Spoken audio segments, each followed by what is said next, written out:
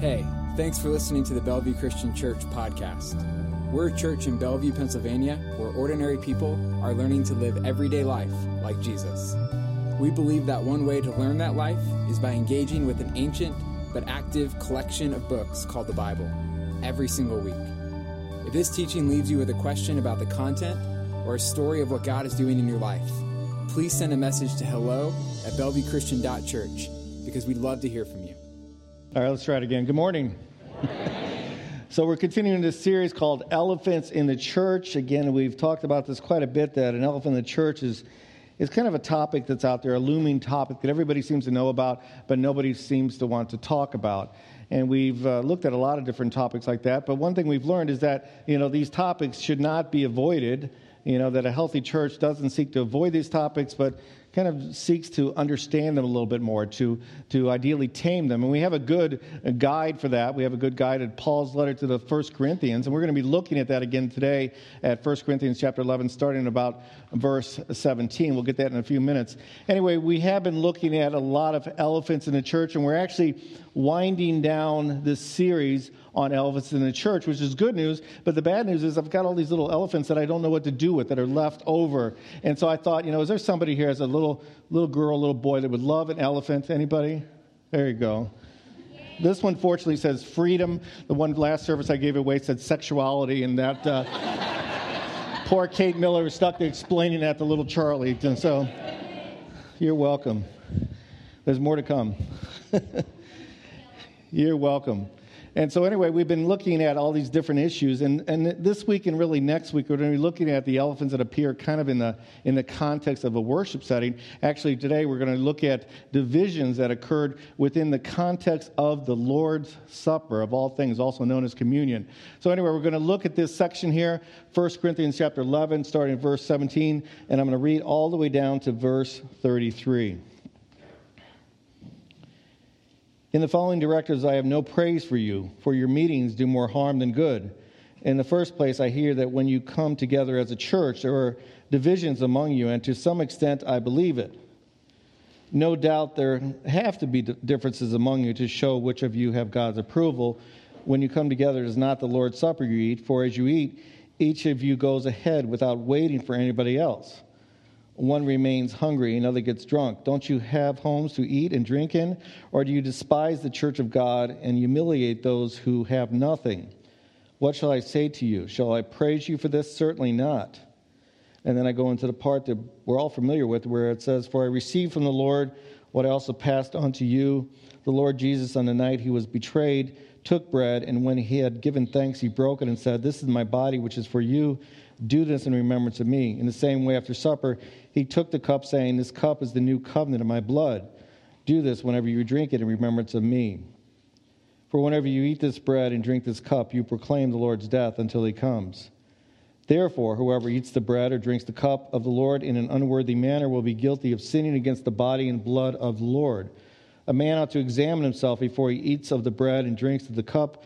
For anyone who eats and drinks without recognizing the body of the Lord eats and drinks judgment on himself. That is why many among you are weak and sick. A number of you have fallen asleep. But if we judged ourselves, we would not come under judgment. When we are judged by the Lord, we are being disciplined so that we will not be condemned with the world.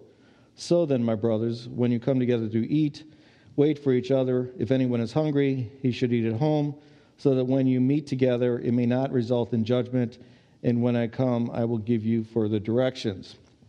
Again, a lot of stuff there.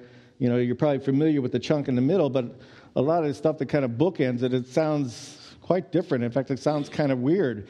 But as we learned in the last few weeks, some of these passages that are difficult to relate to actually have some good lessons in them. And hopefully by the end of today, we'll be able to glean a good principle or two from that passage. But we have to start by kind of giving some background, exactly what's going on. And if you were paying attention, you know that this passage looks like it takes place not only in the Lord's Supper, but in a larger meal context, larger eating context. And that's quite common back then. We know that people were always eating in that first century just as they are today. Contrary to what some people think, the potluck didn't start in the 21st century. It really started back there in the first century. And these were basically meals that were a part of the growing church, a very important part where people got to know, understand each other, or to develop a relationships with each other and deepen their relationship even with God. And these were all good things. This is what we refer to as fellowship. And the thing that was neat about those meals, they were really designed to help the people out, the people that couldn't afford the food or couldn't always have the elaborate meals that some of the more wealthy people would have. And this was, again, there was a reason why they did this. These were actually had a name to them. They were called agape meals. Agape is the Greek word for love. And these were called love meals, basically love feasts, because it was an opportunity for the different saints to kind of share with each other, especially those in needs. And we see that even today in the gathering that we call the discipleship communities. But we know that as good as some things are, they often get spoiled, that things can go wrong, that there could be some unfavorable element could enter into those type of positive environments. And that's what we see going on here, so much so that basically Paul begins to say, what you're doing, those gatherings are causing more harm than good. And so he writes, in the following directives, I have no praise for you, for your meetings do more harm than good. In the first place, I hear that when you come together as a church, there are divisions among you, and to some extent I believe it. And so we know from this whole series that Paul and the church of Corinth, they were no strangers to division, to divisive issues. And now he speaks to these divisive issues happening within the context of meetings. Now, the word that we translate meetings is very much like the meeting that we experience in a worship gathering. The underlying word has to do with assembling or gathering together. It's not really a religious term. And so the term we translate meeting would also be a term that be used for other type of gatherings. It could be a political gathering. It could be a trade association. It could be some sort of a cult. It could be a club, just a club. And these meetings would include people from all sorts of background. And it would include the rich, the poor, the slave, and the free, all the different social strata.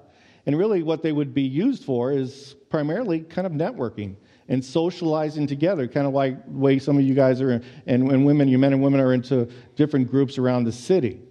Now, Paul, being somebody who worked with leather and did tent making, it was likely that he was also part of one of these trade associations. So he would be very familiar with them.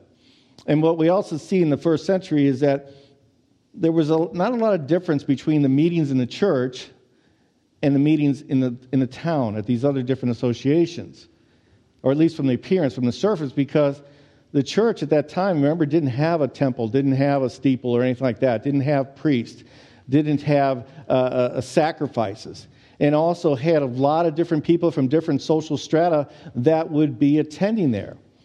And so it'd be easy for somebody, especially a new believer, to be a little confused about the difference between these two meetings. Because, again, they look so much alike, especially when they began to see that some of the stuff that was happening at the other meetings was filtering into the church meetings.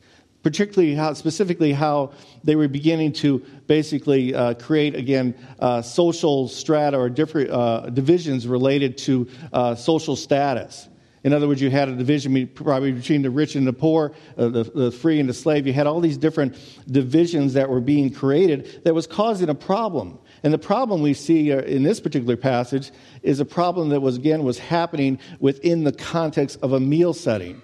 And so we read that when Paul writes, when you come together, it is not the Lord's Supper you eat, for as you eat, each of you goes ahead without waiting for anybody else. One remains hungry and another gets drunk. Again, it sounds weird until you begin to understand a little bit more about the situation during that time. Again, this is the early stage of Christianity. You had all sorts of people coming to faith, rich and poor. And what would happen is they had to have meeting places. And so a lot of times the wealthy people, the wealthy believers, they would allow the rest of the believers to use their house. In some cases, these were very nice houses. These would be what we would consider nowadays like a villa. I found a picture of what that might look like. I found it online. This is kind of a picture of a very nice villa. And so what we have here is an area that's called the triclinium. And this is the area here called the atrium. Now, the triclinium was named because it was basically 3 couches around a particular table. This would be the area, kind of the exclusive area, where the people would basically the friends and the family members of the owner would probably sit. This was the place, the banquet area, where you would have these elaborate meetings. You would have these dinners that would include entertainment, they would include philosophical discussion, and a lot of food and beverage. And so you had that particular area, but the problem with that area was it only could seat about 9 to 12 people. And sometimes you'd have 50 or more people coming to this gathering. And so the other people would spill over into this area. It's the atrium. You're familiar with the word atrium. You may not be familiar with triclinium, but the atrium is basically where everybody else would go, that we're not able to get into the triclinium, so to speak. And so you had these Christians, the owners of the house, or the hostess, who would basically be forced to kind of make decision. Who's going to go in the triclinium? And they would often pick the people that, again, were their favorites, were their best friends, were their family members, were their particular associates, the business associates, that sort of thing. And we can imagine that caused a lot of problems, especially given the fact that after or during a meal, the people in the triclinium would be served first. And a lot of times they would bring their own food. They would bring some very nice food, and they would bring their wine and that sort of thing. And so by the time the food got back, all the way back to the person in the corner of the atrium, there would be nothing left. And they would walk away hungry, and they were the poorest people, in the room. And so you can imagine this was beginning to cause some problems, some discontent, some divisions. Again, this is a picture of what the triclinium might have looked like because, again, you got about 9 people that would fit around this particular table enjoying themselves. And I was trying to think of a kind of a modern illustration, and I began to think about, when we break at the end of the service, we head over to this place called Cafe Connect. In case you're wondering, if you're visiting here, you move those ugly green doors, and you go into this area called Cafe Connect. Now, just imagine it's the end of the service, and I do my announcements, and I say, thank you for coming, and please stick around and fellowship with us, as we go into Cafe Connect. But I say, we're going to do this in order here. We're going to pick with first can go the leaders, the elders, the trustees, the deacons, and when they get over there, then you can begin to go. The rest of you could go. Or I could pick it by membership. The people that have been members the longest, well, they get to go first. And the people that haven't been a member very long or not members at all, they could just kind of come in later. And what would happen, a lot of times there would be no food left, right? And, I would never do something like that, right? The actuality, though, that happens all the time, but not because we're trying to, cause divisions. It's really the idea is that some people are assigned to bring snacks, and what happens is they forget to bring the snacks, right? And not only that, what happens is the people that have little kids, they don't monitor their kids, and so before you know it, they're running over there, taking all the Oreos and those wonderful peanut-filled pretzels, or peanut butter-filled pretzels, and chowing them all down. So by the time the older folks like me get over there, there's nothing left to eat, right? It went over better in the first service. Anyway, all kidding aside, this you got to remember, all this is happening not simply within a normal meal. It's happening within what we would call the Lord's Supper. And we have to think about now when we practice the Lord's Supper or participate in the Lord's Supper, it's part of this service. We do it at the end of the service. It's separate from a meal. But for them, for the first century church, it was often a part of the meal. It was often conducted before the meal or after the meal, sometimes right in the middle of the meal. And the fact that Paul mentions that there were people getting drunk suggests that maybe it happened after even a drinking type party. And so the bottom line is you had the haves and the have-nots being separate. You had the have-nots being discriminated against, so to speak. And again, coming in and getting the leftovers or getting nothing and going away hungry. And so this is creating this division. And Paul, being the founding pastor, he was probably a little bit nervous about this because, again, he's getting this in a letter and thinking, well, this can cause really a problem in the church. This can destabilize the early church. And so Paul, in his own gracious way, he basically slams them. He goes on to say, don't you have homes to eat and drink in? Or do you despise the church of God and humiliate those who have nothing? I like the way Eugene Peterson paraphrases it in the book The Message, where he writes, "I can't believe it. Don't you have your own homes to eat and drink in? Why would you stoop to desecrating God's church? Why would you actually shame God's poor? I never would have believed you and would stoop to this. And I'm not going to stand by and say nothing." Again, Paul's here slamming him. But after a while, he begins to think of probably, okay, well, how can I say this? How can I get them to understand this a little bit better so they will act more appropriately around the Lord's Supper? And he just goes on and basically reminds them or instructs them as a teacher really what communion is all about. And that's when we hear those lines that we're familiar with, that we hear almost every week during communion, where Paul writes, "For I received from the Lord what I also passed on to you. The Lord Jesus, on the night he was betrayed, took bread, and when he had given thanks, he broke it and said, 'This is my body, which is for you. Do this in remembrance of me.' In the same way, after supper, he took the cup, saying, 'The cup is the new covenant of my blood. Do this whenever you drink it in remembrance of me. For whenever you eat this bread and drink this cup, you proclaim the Lord's death until he comes.'" As a side note, when he says, "For what I received from the Lord, I also passed on to you," it probably wasn't received by some sort of direct revelation. It's basically saying, again, this tradition of the Lord's Supper had been passed down, all these different years. And he's passing it on. He's passing the tradition on just as we receive it today.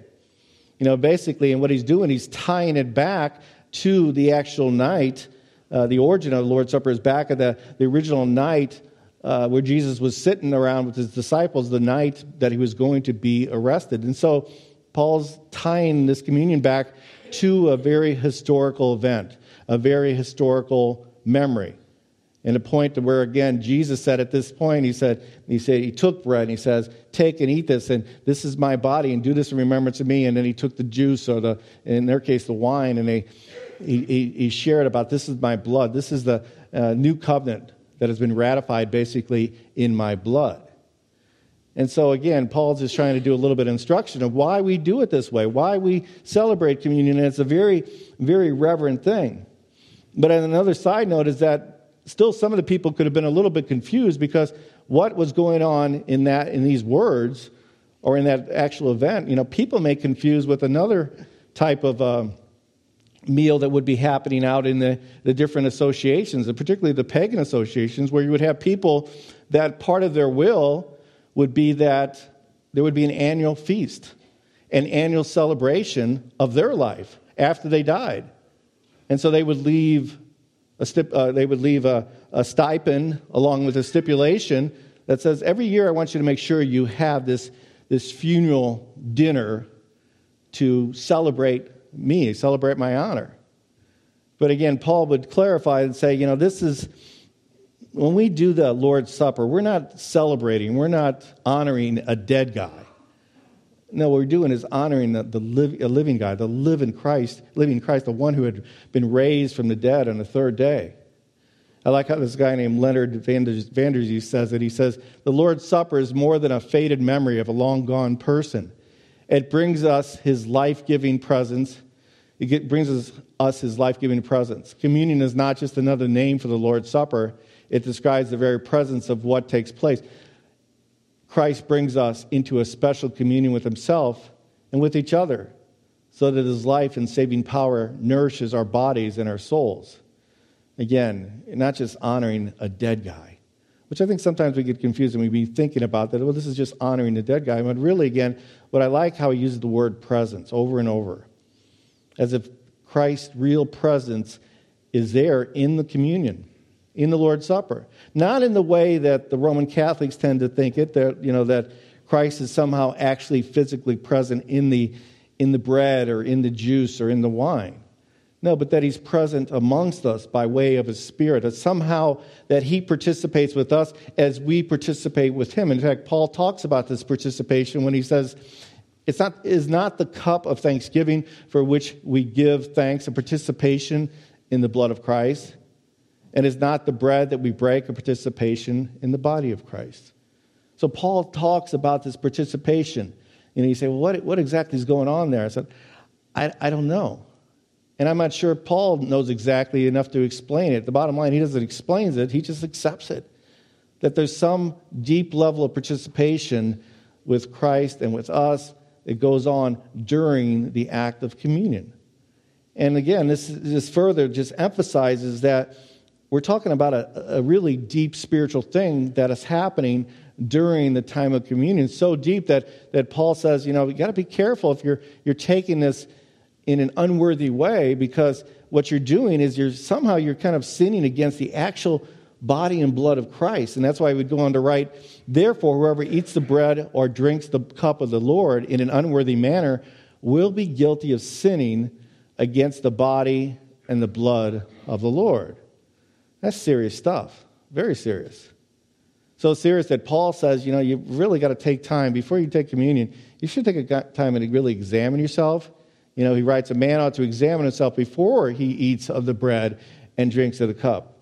In other words, what he's suggesting is that you do a heart check. You kind of test your heart.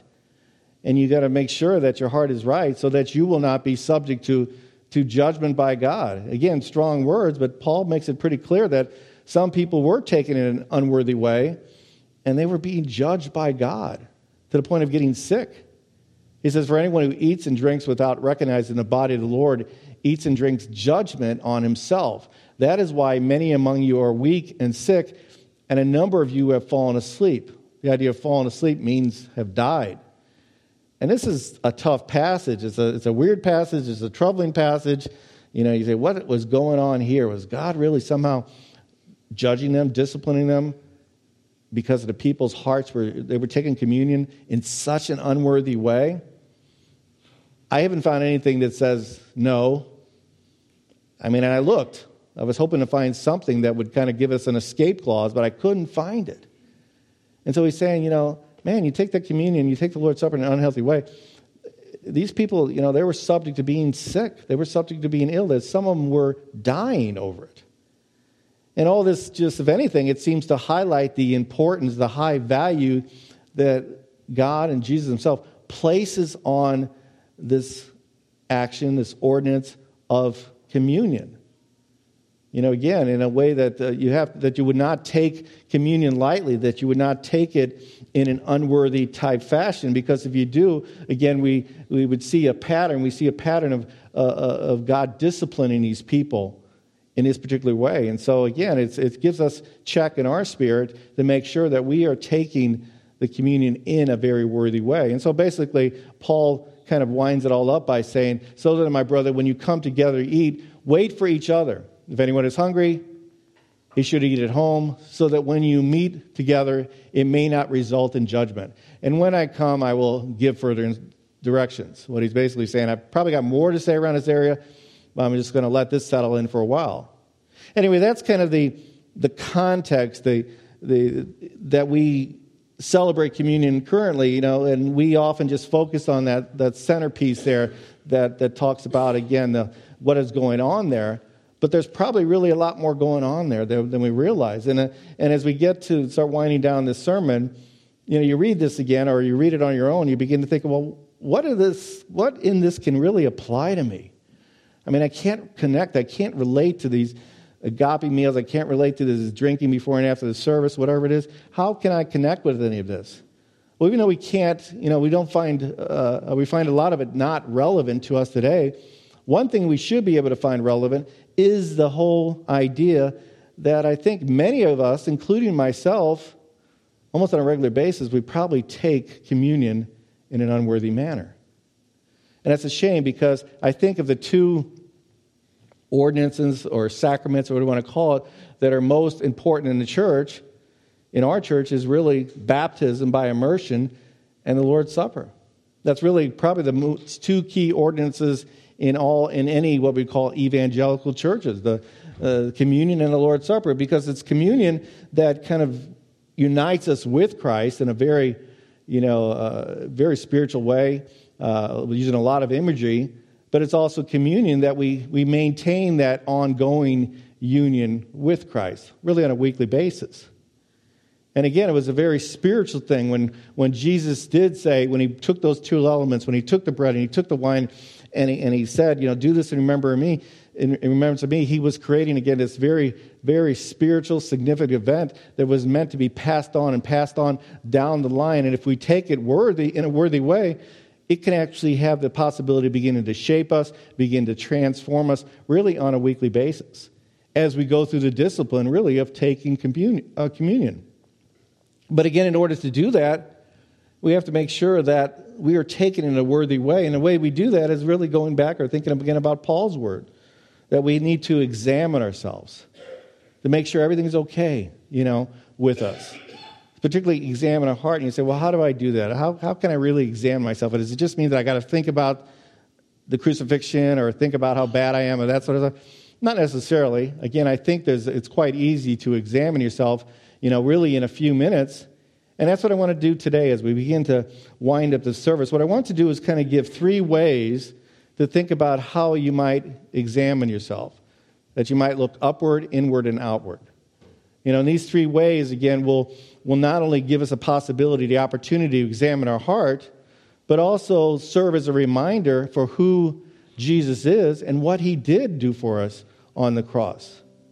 So basically, as Debbie does some background music, what I'd like you to do, if you're willing, to just close your eyes and just reflect on some of these questions that I'm going to give you to help you kind of look upward, inward, and outward. And if you're someone who doesn't like to reflect on anything, I would just say close your eyes anyway if you don't mind. And just, if you fall asleep, just try not to snore. That would be helpful. And this will just take a couple minutes, but it's going to prepare our hearts and our minds for receiving communion. Again, the first way we want to examine ourselves is upward. We want to answer the question, how are you and God doing? How's your relationship with God?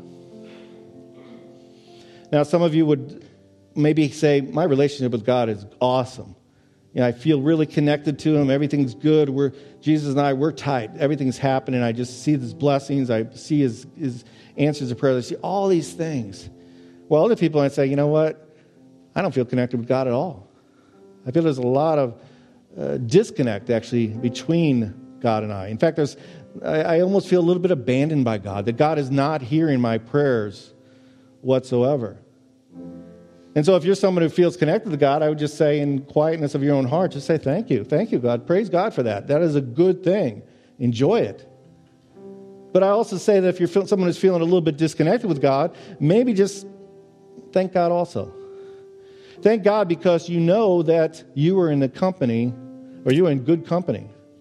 That when you go to communion, when you participate with communion, communion is about union with each other, but also with Christ. The one who felt totally abandoned on a cross. The one that said, Lord, oh Lord, my God, why have you forsaken me? Why have you left me? So again, celebrate the fact that you are in union with the one who understands what it feels like to be distant from God. And also be reminded that, just because you don't feel that connection does not mean that you're not. Again, all of us were separated from God. We had this barrier between us because of sin. But again, as a reminder, the cross broke down that barrier, broke down that wall so that so all the hostility between us and God had been eliminated, and that we can now have peace with God. And that we can know for beyond a shadow of a doubt that nothing can separate us from the love of God that is made available through Christ Jesus. So just think about that for a few seconds. How's your relationship with God?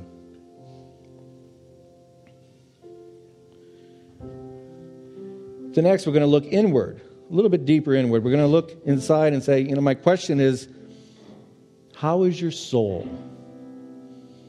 How is your soul? Specifically, is there any blockage there? Is there any obstacles between you and God? What is preventing you from getting closer to God? What type of sin may be in your life right now that you just got to get rid of? It's like, it could be anything. There's a lot of different types of sins. It could be something as simple as pride, having an attitude. It could be lust. It could be jealousy. It could be envy. It could be something like gluttony or even laziness or addictive behavior. Again, these would become obstacles to you having a good relationship with God through Jesus Christ. And so if you're sitting there and you begin to, something like that comes to your mind, just confess it. Confess it. And receive the forgiveness that comes through Jesus Christ. Again, it's a reminder that in Romans 5:8, that God demonstrates his love for us, that while we were sinners, Christ died for us, for each one of us.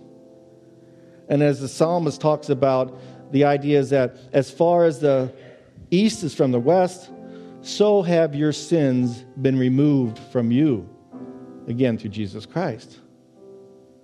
But again, while we're looking inward, don't just think about all the bad things you've done. Don't just think about the sin in your heart. Think about whether or not you really think of yourself the way God thinks of you. In other words, where you've aligned yourself with his way of looking at you. Because a lot of people, they have a bad concept of yourself. Maybe been Christian for years, but still just can never be good enough. A lot of self-condemnation. But again, this is a reminder that if anybody is in Christ, like the Corinthians later says, or like Paul later says in 2 Corinthians, if anybody is in Christ, he or she is a new creation. The old is gone, the new has come. That you are a new creation in Christ. Which means that your identity does not come with who you are or what you do on this earth, but who you are and what you do or what you will do in heaven. Again, as you are a child of God, a new creation, sons or daughter of the King. And so again, how's your soul? And then finally, we want to look outward. We want to look at outward primarily within even the body of believers. Again, the issue going on in Corinth was that the people were being exclusive. Some people were in the triclinium, the other people were left in the atrium. We don't do that physically, but we're all guilty of doing it mentally. That we keep ourselves, we keep our close friends, we keep the people that think like us in the triclinium, but the other ones we basically relegate out to the atrium. People that maybe have a different skin color, maybe they have a different economic status, maybe they have a different political status. Maybe they have, again, different ethnicity. Maybe they're a different age, a different mental capacity, whatever. Again, that's where we're guilty of maybe excluding people and pushing them aside because they don't meet up to our criteria of who is acceptable. But again, as we come to the cross, we're reminded, as we come to the table, we're reminded that the cross, the crucifixion of Jesus Christ, is the great leveler. It's a great leveler because we're told in Romans 3:23 that all have sinned and fall short of the glory of God. And we're all justified freely through Jesus Christ. It's that leveler. All Christians, we're at the same level. Again, we are sons and daughters of God, made in the image of God.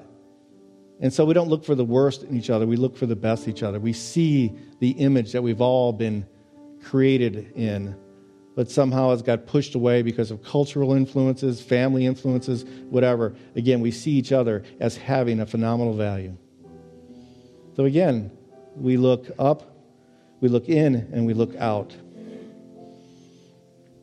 And again, those are three simple ways that we can make sure that our heart is right, but can also make sure that we're doing what Jesus said. We're being reminded of the event on the cross, what it means about Jesus, what it means to us even.